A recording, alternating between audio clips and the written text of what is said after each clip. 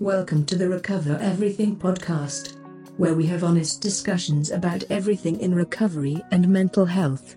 Here are your hosts, Christopher West and Chelsea Mooney. Enjoy. There's 23 million people struggling with addiction. Whatever your answer is, Lift the shame and stigma of addiction. don't choose anything that will jeopardize yourself. Look, you can face this. Even though you think you can't, you can. So find your own recovery story. Own it, embrace it, work through it. Each and every one of us matters. Hello, everyone, and welcome to Recover Everything podcast. I'm your host, Chris West. With me, as always, is Chelsea Mooney. Hello, beautiful people. And today we have on our show Shannon Egan, author, journalist, amazing human being, and a person in long-term recovery. Woohoo! What's up, everybody? We are so happy to have you on, Shannon. I've been wanting to have you on since I've been a co-host, so thank you. Oh, well, thanks for having me. I'm excited. I'm excited for the topic of the day. I think there's going to be many topics. The one I'm most excited about is cosplay. Oh, cosplay. I am working on my cosplay body right now, currently, for October. Well, it's a Halloween costume, but... And what's your costume going to be, Chris? Steve Rogers. Steve Rogers. I don't even know who that is. I don't Captain either. America. Why'd you have to say Steve Rogers? Because his name is Steve Rogers. But is that his name in the show, or is that the actor's name? No, the actor's name is Chris Evans, but Steve Rogers is Captain America's real name in the comic books. So, like, Batman's real name is Bruce Wayne. Bruce Wayne. Iron I know everything Iron about Man this, if you can't tell. Is Tony Stark. Steve Rogers, Captain America. Okay. So you're going to dress as all of them, or? No, just Steve Rogers. Okay. Should I call you Steve? When I have my shield. Anyways, enough about me and Steve Rogers. Should we get Steve Rogers to come on the show? Yes, I think Chris would really like that. I would. Shannon, maybe you could do a cosplay of Steve Rogers. I think that would be cool. Maybe like a female Captain America, right? Totally. Boom. Like your... Hubba. like your Michael Jackson was cool. I liked that one. Oh, yeah. Oh, my family did not like that. They thought that Michael Jackson was, devilish, and they were like, no. But he was my jam back in the day, and I was like, I even had my skin wasn't white enough, so I had to paint my skin white to match them. Hilarious. That is so good. Yeah, I loved him too. And then I saw that horrible documentary, and then I feel guilty every time I listen now. I know. But hey, his music is timeless, and he's dead, so that's yeah. Yeah. Anyways. So Shannon, I wanted to, before we get into some taboo topics of recovery, I wanted to kind of hear about what your story is, how long you've been in recovery, that sort of stuff. Okay. So I have 8 years in recovery in January. Woo! Which it seems so crazy to me. I literally feel like it was ages ago. But so at my rock bottom, I ended up in jail with a felony DUI. It was my third DUI in 10 years, and was looking at like a year in jail. And so it was kind of, and before that I had been traveling and working as a journalist in Africa, New York. And so it's kind of like, they say you hit rock bottom, and you have to lose the one thing that means most to you. So for me, that was writing and the work that I was doing, and not being able to travel, like looking at this year in jail. And so, it was really scary, but I got sober, and that's kind of it in a nutshell. I guess I could add, I think the thing that is key to my story is, so I'm from Utah. It is a predominantly Mormon state. And this will kind of tie into like our, taboos and recovery and taboos in general. So I grew up in like a strict religious Mormon family. We weren't allowed to like, not even just talk about sex, but like premarital sex was just like, it's like a sin next to murder in the religion that I was born into. And then you have 70% of the population here is baptized Mormon. So what does everybody that mean? is under. It means that 70% of the people living in the state have had some form of like influence in the religion here. So they are been influenced by the religion in some way. So that means they, when they got baptized, they had to take certain vows. And I bring that up just so people know that, when you have so many people that are practicing the same thing and believing the same things and teaching the same things and reading the same books, then it can create kind of a perverted culture. Mm-hmm. So I'm not trying to put down the Mormon church. I'm just saying there's Utah's very unique. It created a bubble, kind of. Yeah. And it's still here. It's still going very strong. So that was for me when I was in my early 20s. Well, I started struggling with addiction when I was 15. I started smoking pot. And then that made me too paranoid, and I got into alcohol, and that just, I ran with that. I had my first DUI at 21, and just really struggled hardcore, and realized that it was the religion that wasn't working for me. I felt everything was very scripted. I was supposed to get married and have kids at 19, and everything was planned out. And I'm like, okay, I don't want to ever get married. I want to travel the world. I want to explore. And so I took off to Africa when I was 24 and kind of built my writing career while living over there, and kind of found a purpose and passion that was something that was different than what my community was telling me who I had to be. Much different community, right? Yeah. So then you were in Africa and you were a journalist there. What was it like being a journalist in Africa? I think it was so cool for me because I really had grown up inside this bubble, doing these rituals that didn't make sense to me, like, the Mormons do baptisms for the dead in the temples and all these strange things that I had to start doing at the age of 12 that for me did not feel right, did not feel okay. And I'm not putting the church down. I'm just saying for me, it didn't resonate. It wasn't something that had value to me. Mm-hmm. So Las Vegas, it has a large Mormon population. Mm-hmm. And I heard a myth in high school, and I'm not quite sure because I never really asked anybody, but I'm going to ask you now. I heard that they sometimes use attractive women to get people to join or go to certain churches and whatnot. Yeah, I would say that that's true. It's one of those things, though, that you can't really prove because it's not written in stone. But we do have, if you come here where the church headquarters are in Salt Lake City, if you go to the Temple Square, it's literally all of the women that are working there are like early 20s, just gorgeous girls. And it's kind of like, an idea, or people say that they are using them as a tool to, bring people into the church, and they do that in other areas too. So interesting. But yes, people say that a lot, and I've seen that. They have. I remember talking to a couple of elders, males. They're really nice, but after a couple of sessions of me talking to them, they started sending young, attractive females to my house to get me. Really? To get me to go to a singles night.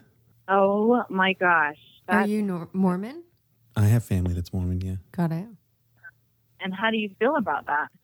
It's ladies' night. No, it's just like, I'm obviously not going to go. We have nothing in common. Thank you. You're nice people, but have a good day. So, Shannon, when you were in Africa, is that when you started your first book? It was. I started, it what was cool about like that whole process of Africa and like my healing and growing up in this religion that didn't make sense to me, was that I was working with my editor who was based in Kenya, and I was living in Sudan at the time. And he was just super smart. And anytime I turned something in, a hot news story or something like that about something going on in a community, he's like, everything that you write has to be backed up with facts, and it has to be logical and rational, and it can't be like an explosive accusation against the government. It has to be. So what was cool about that is because I had grown up in this religion that, a lot of the history is shoddy. A lot of the information about Joseph Smith, about him being a pedophile and being murdered by the townsfolk in Missouri, because he was basically raping the children there. This is all history. This is all documented. They have articles and tons of things that can back that up. But I had grown up, not being able to access history because the church wanted to present information about Joseph Smith in the same way. Mm-hmm. So I really hadn't practiced my rationale muscle or my logical thinking muscle and all these things. And so the 2.5 years that I was in Sudan, it helped me kind of redevelop those muscles and start being able to think for myself and go, wait a minute, facts do matter. Logic does matter. When you're building a story, emotion is important, but try to, take a step back and see what's really going on and what the real information is, what the data is. And so, I kind of healed a lot from that. I was still struggling with addiction over there. I thought, I'm going to go to Sudan, and it's governed by Sharia law, which, the strictest form of Islamic law. So you can't have drugs or alcohol there. But so I thought, I'm going to go there, I'm going to sober up, and I'm going to live out my dream. But of course, the alcoholic always finds a way to get what they need, and they definitely had a black market there. So, so I struggled with that. But my career, my writing, my passion, and all that was going so well that I was still able to thrive while I was over there and start working on my book and stuff like that. So how long did it take you to write your book? Oh man, it took me, it was probably 10 years. Because after Africa, I moved to New York and I wrote for the UN there, but my addiction was so out of control in New York. And a lot of it was from, just my past. Trauma, childhood right? Trauma and stuff. Yeah. Is that what your book is about? Also, it is. It's kind of about religious oppression. So it kind of starts with,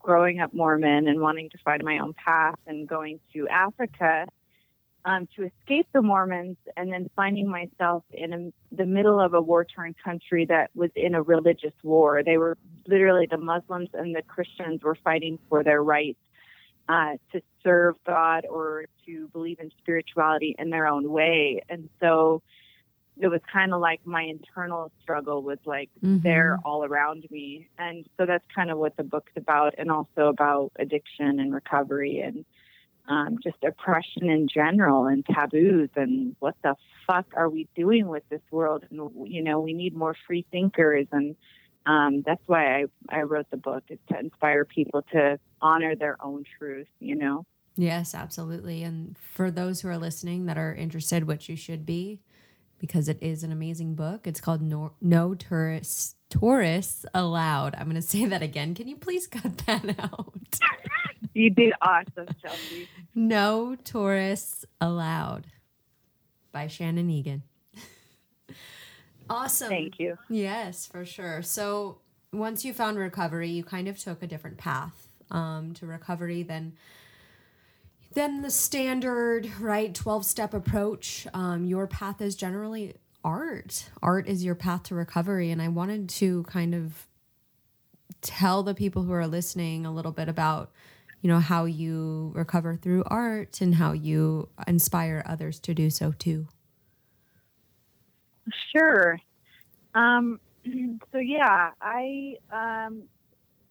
So it's kind of interesting. I didn't, do the 12 steps or treatment. I go to a treatment program or anything like that. I did a lot of reading and meditation, and really, I like to just kind of say it how it was. I literally had a gun to my head, basically, with the criminal justice system telling me that one false move and I was going to prison, basically.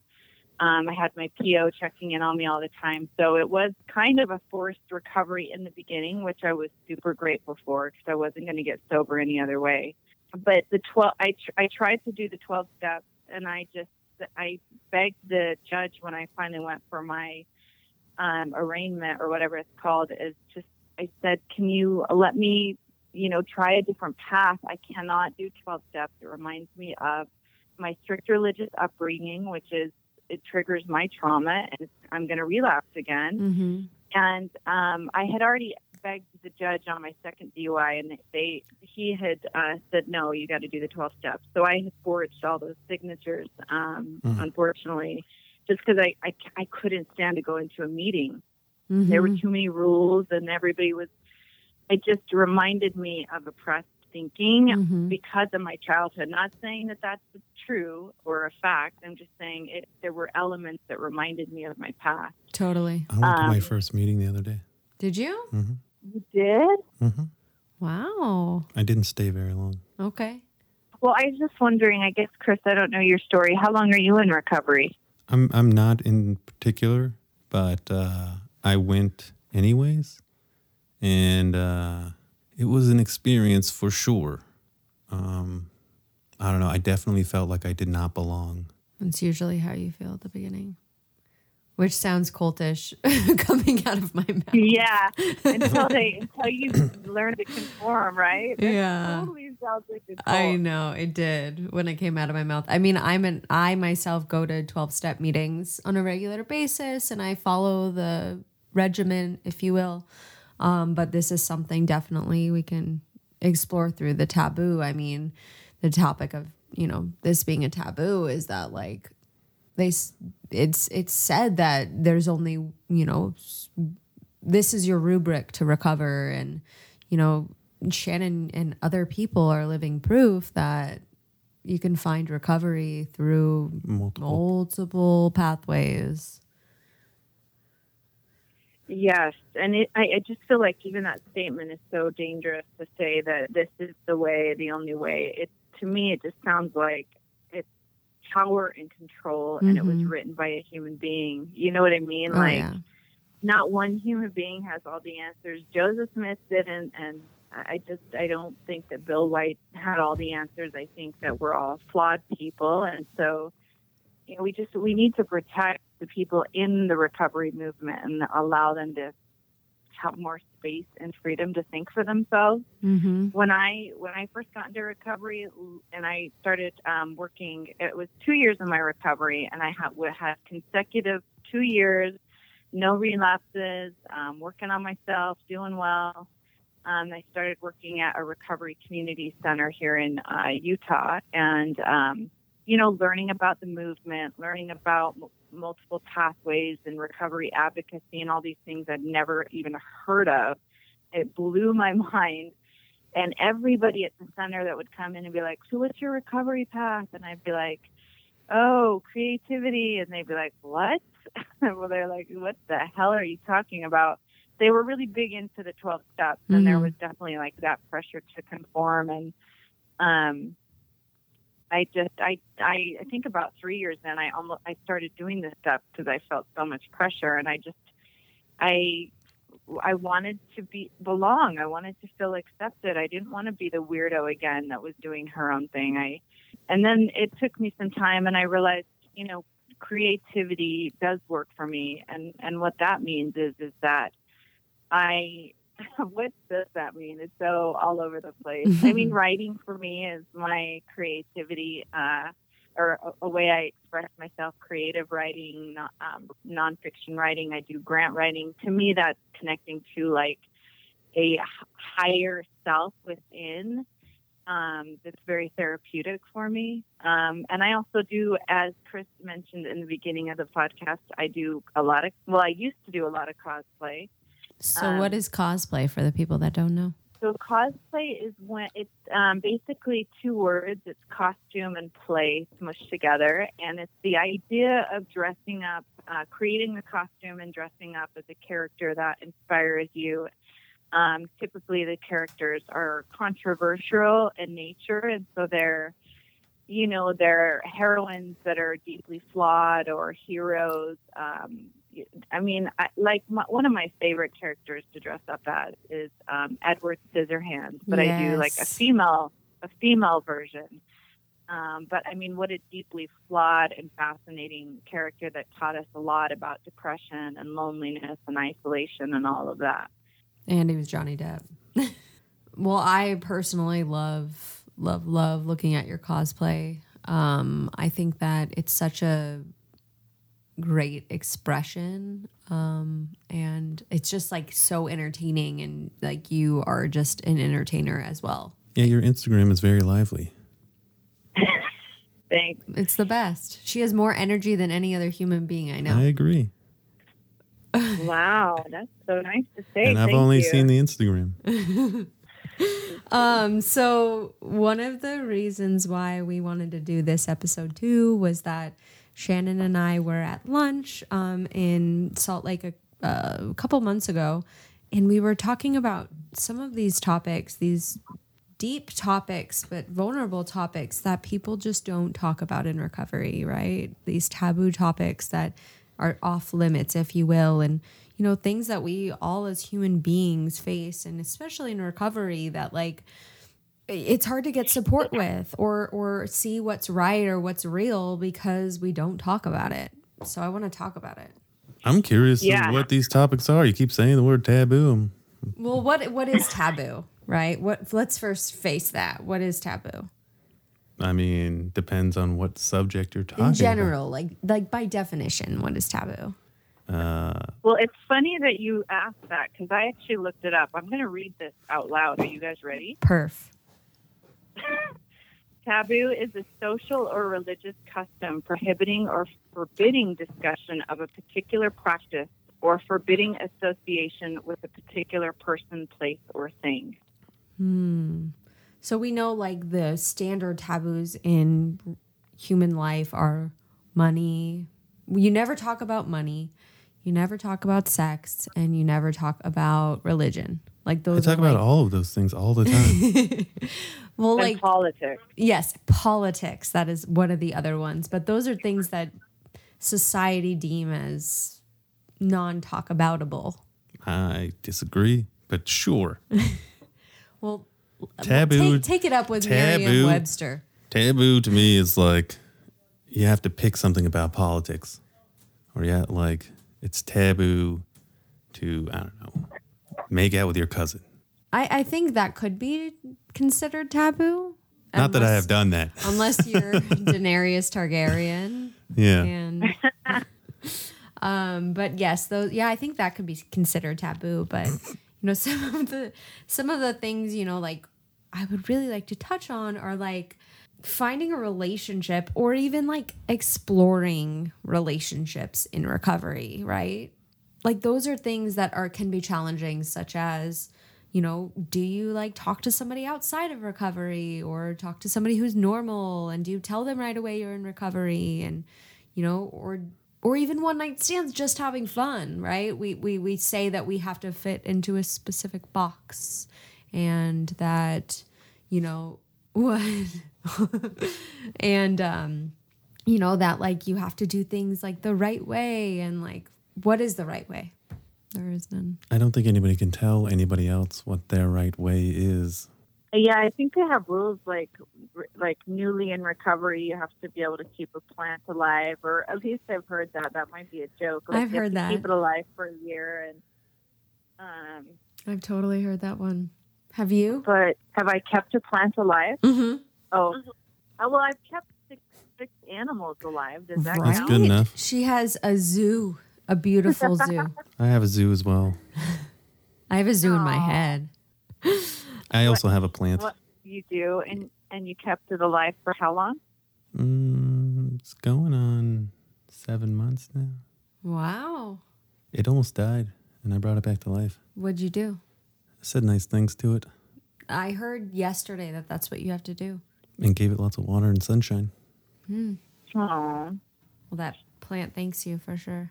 So, like, I've heard experiences, you know, people in recovery are, like, they're in the dating scene. And, like, of course, there's 1.5 million apps for dating. And, you know, being in recovery, it can be challenging. Like, you know, a lot of times we loosen up by drinking and, like, you know, we can become sexual by drinking and, you know, using substances. And, like, it's just not the case.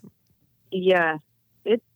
You know, it's like, for me, like, the whole relationship thing and sex thing, when I first got into recovery, was super confusing. And I didn't have anybody to talk to about it. In fact, I didn't talk to anybody about it. I just knew, I mean, you know, it's kind of like with drinking and using, is that I just knew that that was bad for me, and so I had to stop. And then I thought the same thing about sex, because I was, you know, super free and promiscuous during my addiction days and had no issues with that. And then, but I thought, okay, well, I don't know, maybe I don't want to go down that path while I'm vulnerable and I'm trying to recover. So I also pushed the sex aside for a very long time, trying to figure out, you know, what is healthy sex, and what I was doing before, was it unhealthy sex, and who gets to decide that, and what are the rules? And right, what are the rules?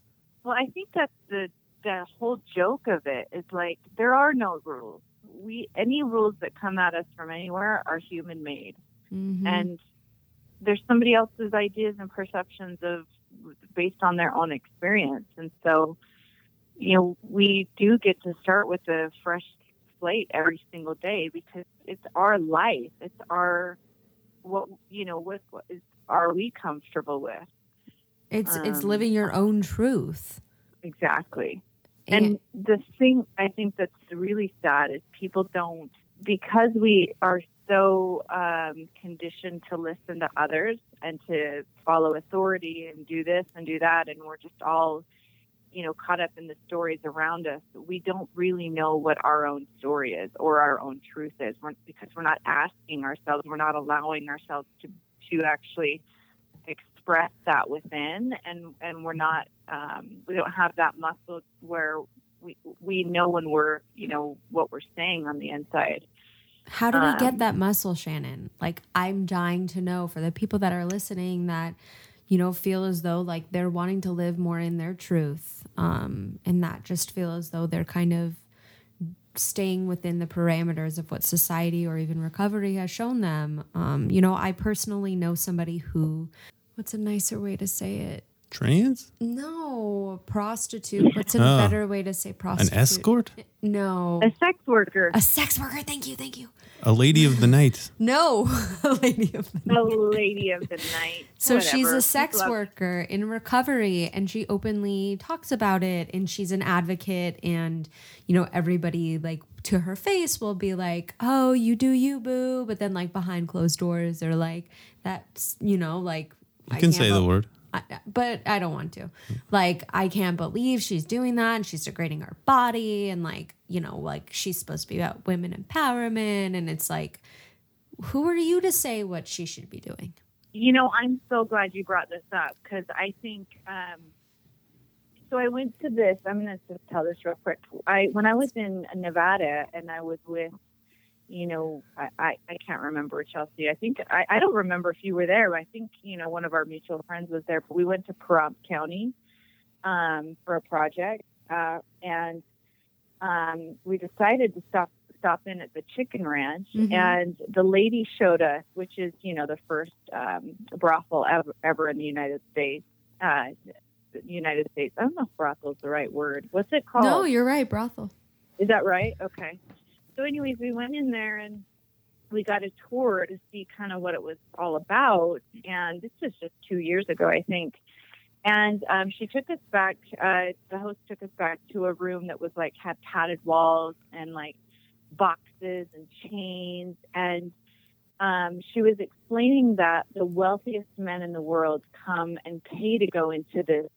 It's basically a room for dominatrix, and the men come and they play the submissive role, and they get tied up and they get whipped. They don't get beat. They don't get harmed. It's just about somebody telling them no, basically, is what the woman explained. And so they're tied up.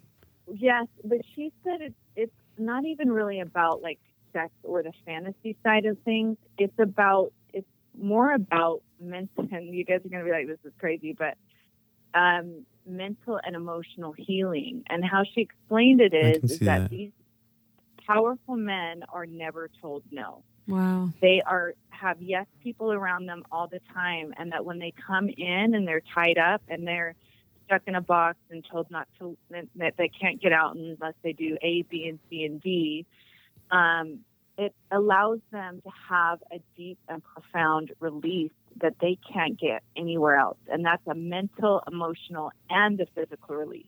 Wow. And it helps them to balance themselves out. So the reason why I'm bringing this up is there are a lot of other studies coming out that that kind of dominating and submissive roles, those have value. They have value in life. They have value in sex. They have value in a lot of things, and we can get a lot out of it, especially if we're playing and we're conscious in those roles. And so, and Chelsea, you asked the perfect question: who gets to decide that sex work or playing those roles is bad or invaluable or, you know, moral, or has any morality attached to it? None of us get to decide that for each other. We get to decide it for ourselves, though. Right. No, absolutely. I wish that people could really hear it, though, you know, because we have these ideals, and just maybe it's our experiences growing up, and maybe our own trauma, or, you know, our own safety of what we think life should be. But, you know, kind of breaking down like those walls into what we think is normal or what we think should be normal, and accept people for who they are. Yes. I think for me, like, it started like being able to kind of, it really goes back to relationships and attachments. Like when I was in Sudan and I was living in this, it was listed as the third most dangerous country in the world at the time. They were in the middle of genocide and Africa's longest running civil war. And I gained so much empowerment from that. Personal power is what I gained. It was less about ego and more about understanding, you know, that everything I need is within. It's not coming from my parents. It's not coming from, you know, A, B, and C. I had the power to survive that. I stood in it. I was present. I, you know, I was able to write all these stories and learn and grow. And it was without anybody else around me that I knew in my entire life. It was just me out there in the fucking wild, you know, finding my way. And I think that experience allowed me, when I came home and I was back in this strict religious environment, to learn how healthy it is for us to separate ourselves from our relationship. And it's about, you know, kind of like the Buddhist practice of like unattaching from things from stories that we've created that are not serving us. They're actually holding us down. This is a hard pill to swallow. No, I'm having somewhat of a realization, and in my current situation, it's kind of sad. Let's hear it. Well, I'm having relationship issues, and all the things you're saying, I'm like, you guys aren't wrong, and I don't want to like say too much, but I don't want to hold anybody back.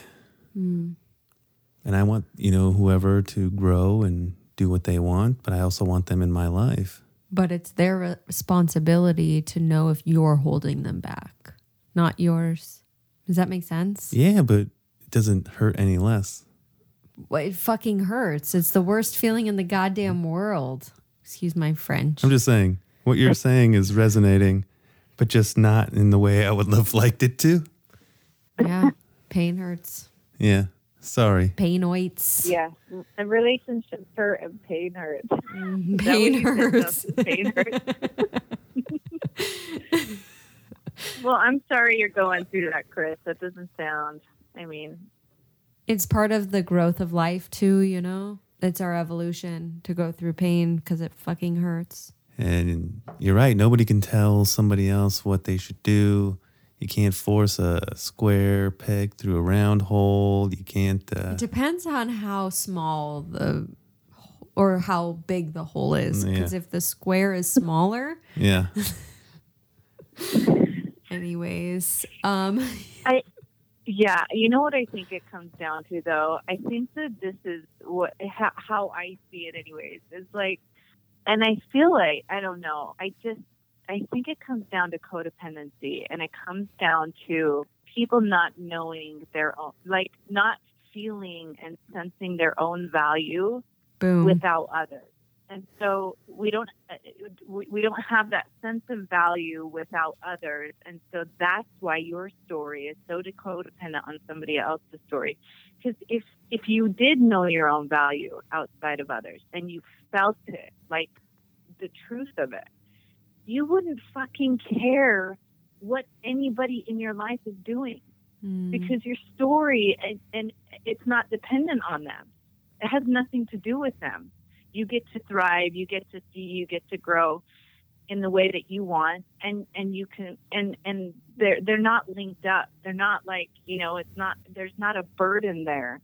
And I think that's, what people don't understand is codependency and not understanding our own worth without other people. But can you understand your own worth and still want somebody in your life? Well, of course. I mean, in a healthy relationship, you're both understanding your worth. I can't speak tonight. You're both understanding your worth, but you're also valuing your own worth. Therefore, you don't need to rely on the other to make you value your own worth. You know what I mean? Yeah. It's like the quote of Namaste. I honor the place in which the universe dwells in you. When you're in that spiritual place within yourself, and I'm in that place within myself, we're one because we're in that place within our own selves, essentially. I understand. Not a coincidence.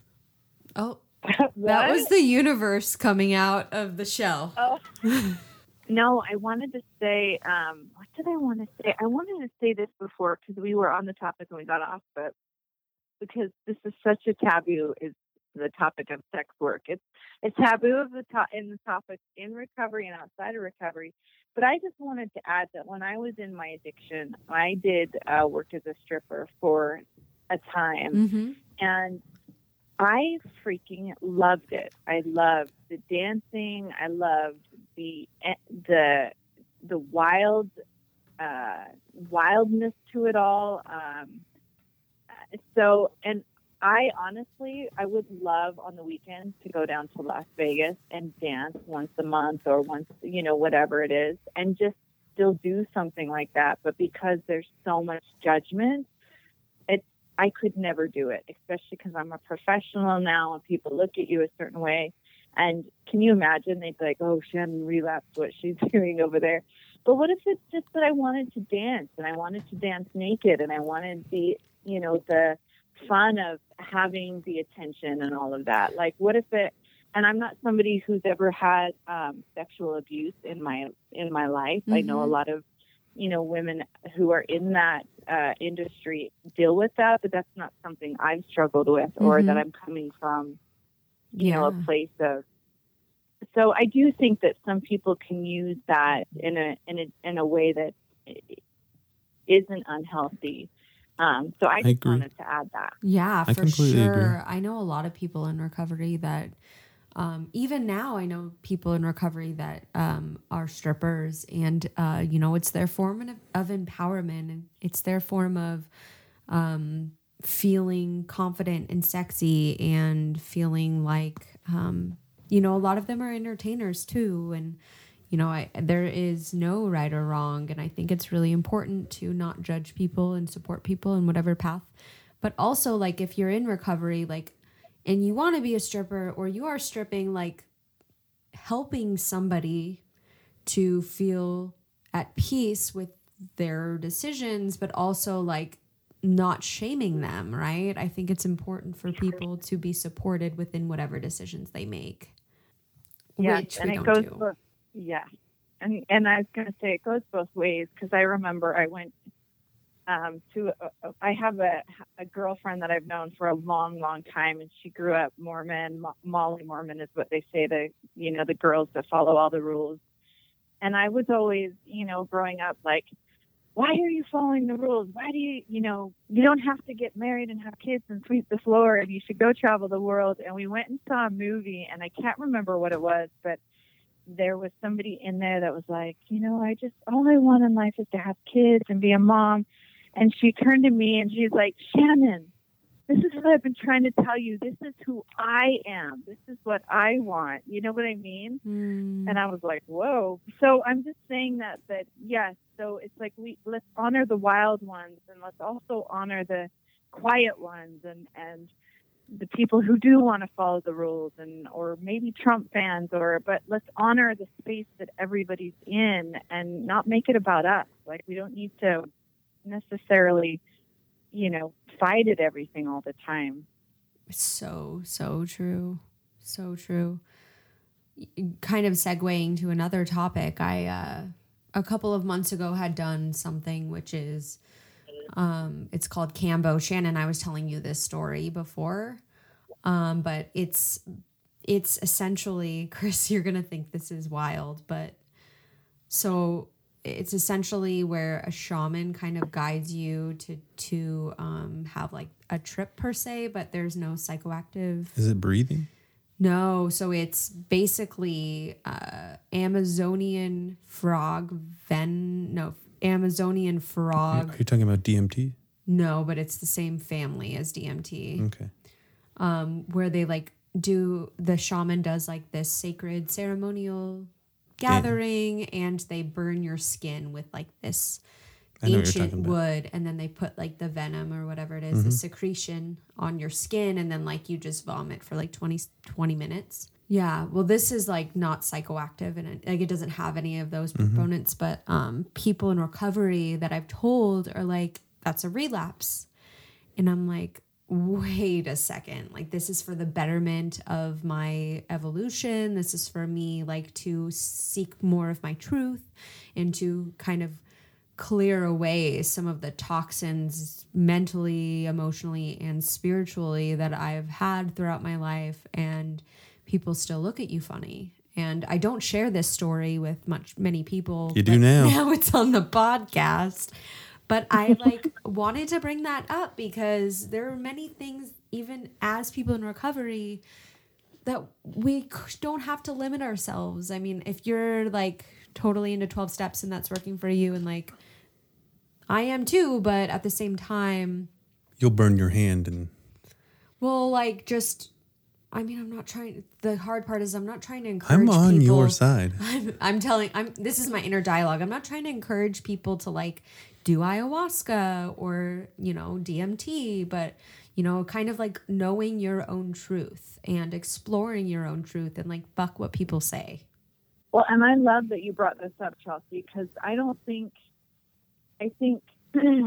know. I love that you're sharing that, because there are no rules, and it isn't about what anybody else thinks, and you're not encouraging anybody. All you're encouraging people to do is to honor their truth. You're saying, this is something I tried to see if it works for me, that I'm interested in on my spiritual path. And that gives people, just by saying that, the courage to go, well, if she's open-minded to do that, what can I find that maybe I've been closing off because I'm worried about what everyone's going to say that works best for me? Yes. You're empowering people, Absolutely. And, kind of really talking about like getting people to share their truth too, like, because sometimes, like, for instance, people in recovery, they're like, I can't take Benadryl, or like, I can't take cough medicine. Like, I'm not supposed to because I'm in recovery. And it's like, bitch, you sick. Like, if you need cough medicine, take cough medicine. Keep sneezing it. But like, it's really important to know, like, what are your limits, and like, what are things, that you define as your recovery. Like, and I think we need to share more of that because we don't talk about it. But I think what she was saying was that you have to honor those people that don't want to take Benadryl as well. Totally. No, it's so true. I'm not like, fuck you for not taking Benadryl, But I think it brings up like a good point because it's so true. So we have to honor those, because it's also about like maybe some people, if they take Benadryl, they will feel like they're going to relapse. You know, who knows what that is? And so making space and honoring that truth for them. But I think what you know, being in the recovery movement now for 6 years or whatever, and working as a professional behind the scenes or in front of the scenes, it's like we've created a culture of taboos. And one of the taboos is that,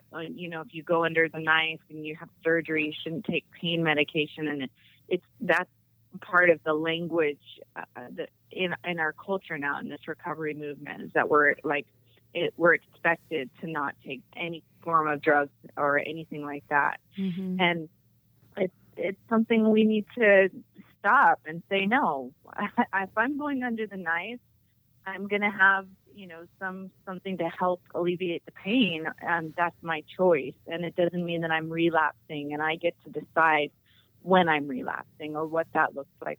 And for me, absolutely. I was going to change. Well, I wanted to just say something else about, there's one taboo that really just for some reason bothers me. But so when you know, the movement started taking off, this recovery advocacy movement, and I think 2014 with the Anonymous People, the film by Greg Williams, which is now available on Netflix. This is not a sponsored ad. Exactly. But it was a great movie because it came out and it said that, you know, because everybody was introducing themselves. Hi, my name's Shannon and I'm an alcoholic. And so it was kind of educating people like, okay, we got to stop using those words because words have power, and we're not alcoholics. We're people in long-term recovery from drug and alcohol addiction. And so they basically gave us a new script. They did all these recovery message trainings around the nation, and they're like, we don't like this old script, and here's why. So here's your new script. And something I feel is taboo that we can't talk about is I don't want to go along with anybody's fucking script. I am an talked individual. About this in a previous episode as well. In a different way, meaning that like we were talking about language, and I was trying to explain to somebody how just because you change language doesn't mean it's not the same. It doesn't mean the same thing. Yes, and that's powerful because the underlying messages are that we're all following a script. We are not independent thinkers. We all must say the same thing and be the same way. And that is dangerous. I completely agree.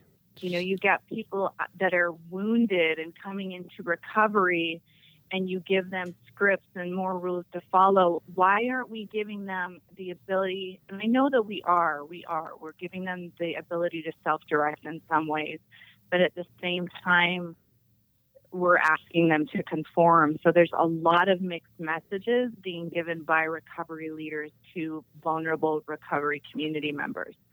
Wow, I have never thought of that ever. That's so interesting. I teach recovery messaging training.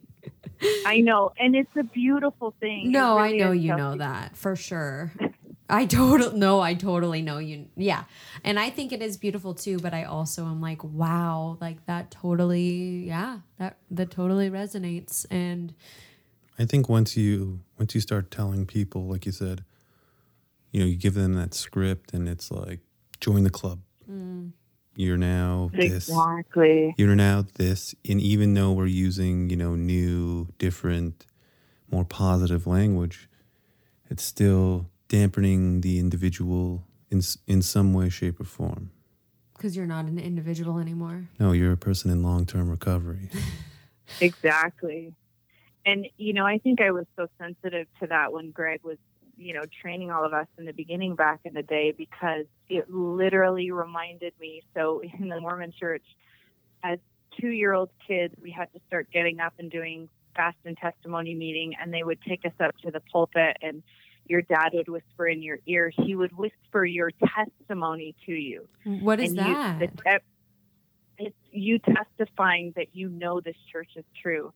So my dad would literally whisper in my ear, say, Shannon, say I can't remember. It's been so long. Something like, my name is Shannon, and I know this church is true. I know that Joseph Smith is the prophet of God. I know that. So it's all of the children's testimonies are the exact same. And so he would whisper it in my ear, and I would repeat it.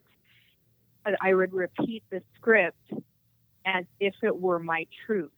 I was never fucking asked, is this your truth? I wasn't allowed to have a truth. I was only allowed to conform.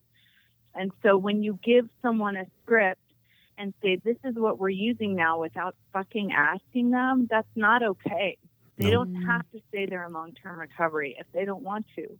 They get to decide how they're going to represent their new journey. I mean, they're so vulnerable in early recovery. We have to be more, we have to give them the ability to think for themselves. Yeah, if someone wants to say, I'm a person that eats rocks, and if that means person in long-term recovery for them, like, why the fuck not? Well, I would say that's kind of a danger to your health.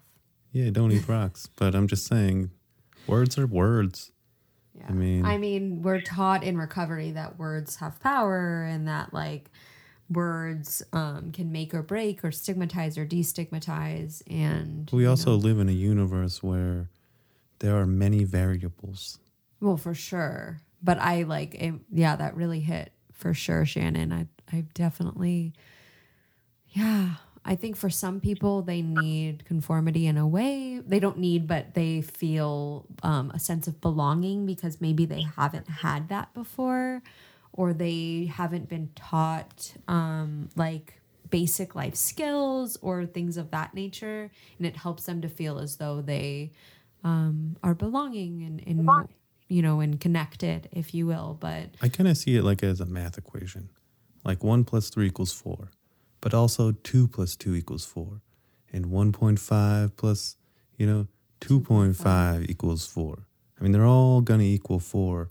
It's just you get to choose how you get there.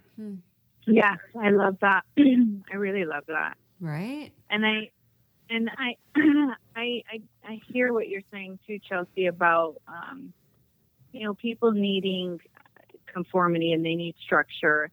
Not everybody. Not everybody. That's exactly what we're saying. But it's also like how I think the material is being presented. To me, the recovery message training was presented that this is how it is. For sure. It wasn't that these are suggestions. So I think that it should always be presented as suggestions, and that you provide guidelines for people who do need more of a structure. But I think the proof is in the statistics that more people relapse than, maintain. Not many people are lucky like you and I, Chelsea, where they get out and they get stable and they go on and get to do all these leadership things in the community. Most of our community members will struggle and suffer and stay addicted most of their life. Mm-hmm. And for me, I believe it's because we're not getting to the root of the issue, which is an individual's self-worth. And we don't reach their self-worth by asking them to conform from the get-go. So there's a lot of things we can do in our trainings and in our community groups that allow people, that nurture the individual from the get-go. Because I really do think that most people, as we know, are suffering from trauma. It was because they weren't heard, they weren't valued, they weren't given a voice. And that wound is so deep, and that's what we have to nurture from the beginning. It's not like, here's a program, memorize this and get up and repeat after me, because then we're just re-traumatizing everybody all over again. We're not seeing people. We're not giving them individual freedom. So anyways. I love it. No, it really does make sense, for sure. Truly. But again, it's not something that we talk about because much like any kind of powerful entity, we don't question it because it's powerful. Yep. I mean, it's the nature of the word taboo in general, meaning, not the norm, but a lot of times I think everybody is not the norm. Yeah. What is norm? That's what I mean is you can call, you can say this way of recovery is taboo, but if you get 100 people together and they all have a different idea of the exact same thing, are they all taboo? You know what I'm saying? I mean, we live in a reality where everybody has their own unique perspective. I think, though, that if you have 100 people that have classified as a taboo pathway of something, I still think that's a minority. And I think that a lot of topics around minorities in different groups can still be taboo. I guess what I'm saying is this table is blue to me, right? There's no way of you relaying the fact that you see the same blue. Well, you can describe other things that are that but blue. I'll never know what you actually see. Right. I like that a lot. I do. Yeah, I wonder if it matters if any of us see the same thing anyways, I mean, what if we just, all that mattered was that we finally saw ourselves and could define, you know what I mean? And that's kind of what's going on with Trump and all this stuff. We're all just shouting, trying to, get our point across when I think the cool work is the stuff that goes on inside. It doesn't matter who we convince. It doesn't matter if we're on the same page. The only point is to keep talking and finding our truth and sharing it. And the more we do that, the more it inspires people to find their truth. By Chelsea sharing about her frog poison or whatever that was, she's not saying everybody go try frog poison and cut up your arms and stick it in there or whatever. She's saying, hey, honor your truth. This is what I did. I went and honored my truth, even though, it was, there's judgment that's going to happen in you sharing that. You still had the courage to share that you did something that was taboo, and that's the power in sharing your truth. I'm gonna ask you one final question, if you don't mind. And then before you do, Shannon, we have a million more topics that because it's over an hour now, I want to get you back on because there's so many other topics that I want to cover. Yeah, I would love that. That'd be awesome. Okay. My question is on the lengths of the self-worth and courage. And I struggle with being comfortable with these things where I make a decision and feel powerful for a fleeting moment. But it's hard to stay in that and be confident that in those things. And I'm just curious on how you stay so worthy to yourself. You mean feeling so worthy? Yeah. Well, I think that's fascinating that you don't feel so worthy in your decisions. Do you know why that is? No, and I was having this conversation with my brother about, whatever issues I've been having lately, where he told me, hey, nobody should make me feel worthless. And I tried to explain to him that I'm not sure I ever felt worth. So you're not sure what? That I've ever felt any worth. And I'm just curious because I've been thinking about this lately and trying to make, more positive decisions and confident decisions. Can I say something? Yeah. I feel like these situations that we go through in life are a true test to our self-worth. And I feel like they're also a way for us to gain self-worth too. I'm trying to see it that way myself. But again, I guess I'm just curious on how you maintain your self-worth, Shannon. Yeah, that's a good question.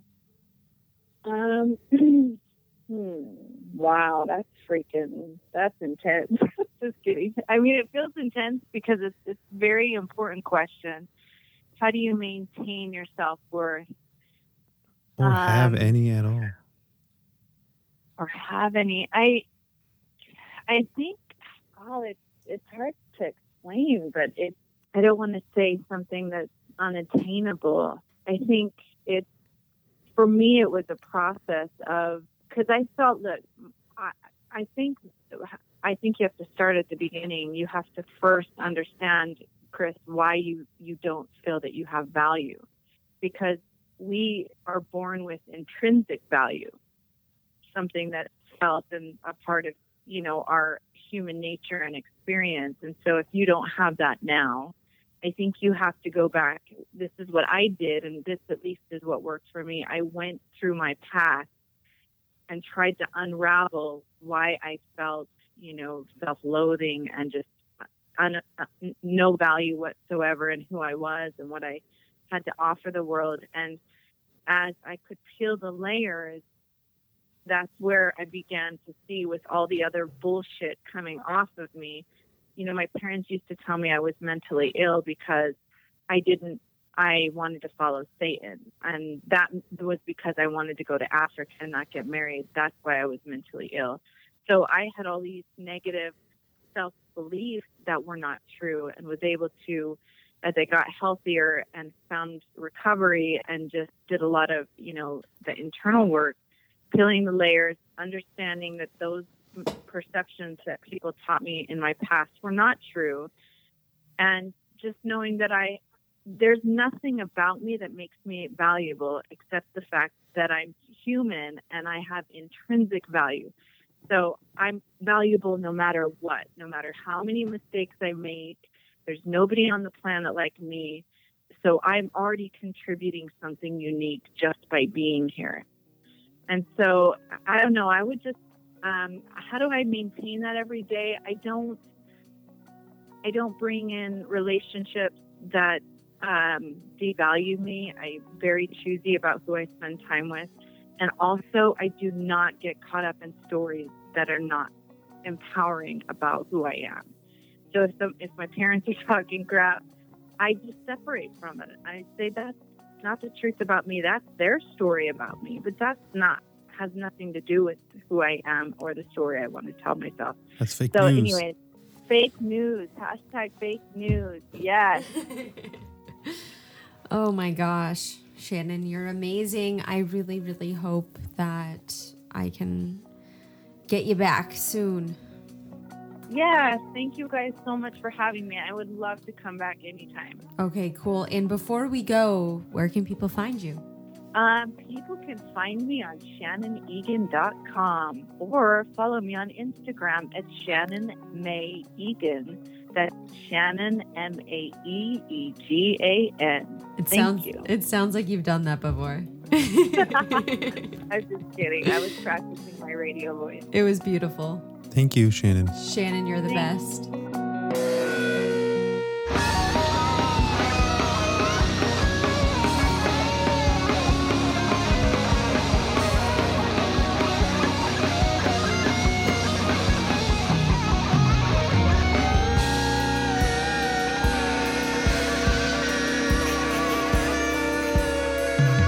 Subscribe and listen on all the major streaming platforms: iTunes, Google Play, Stitcher.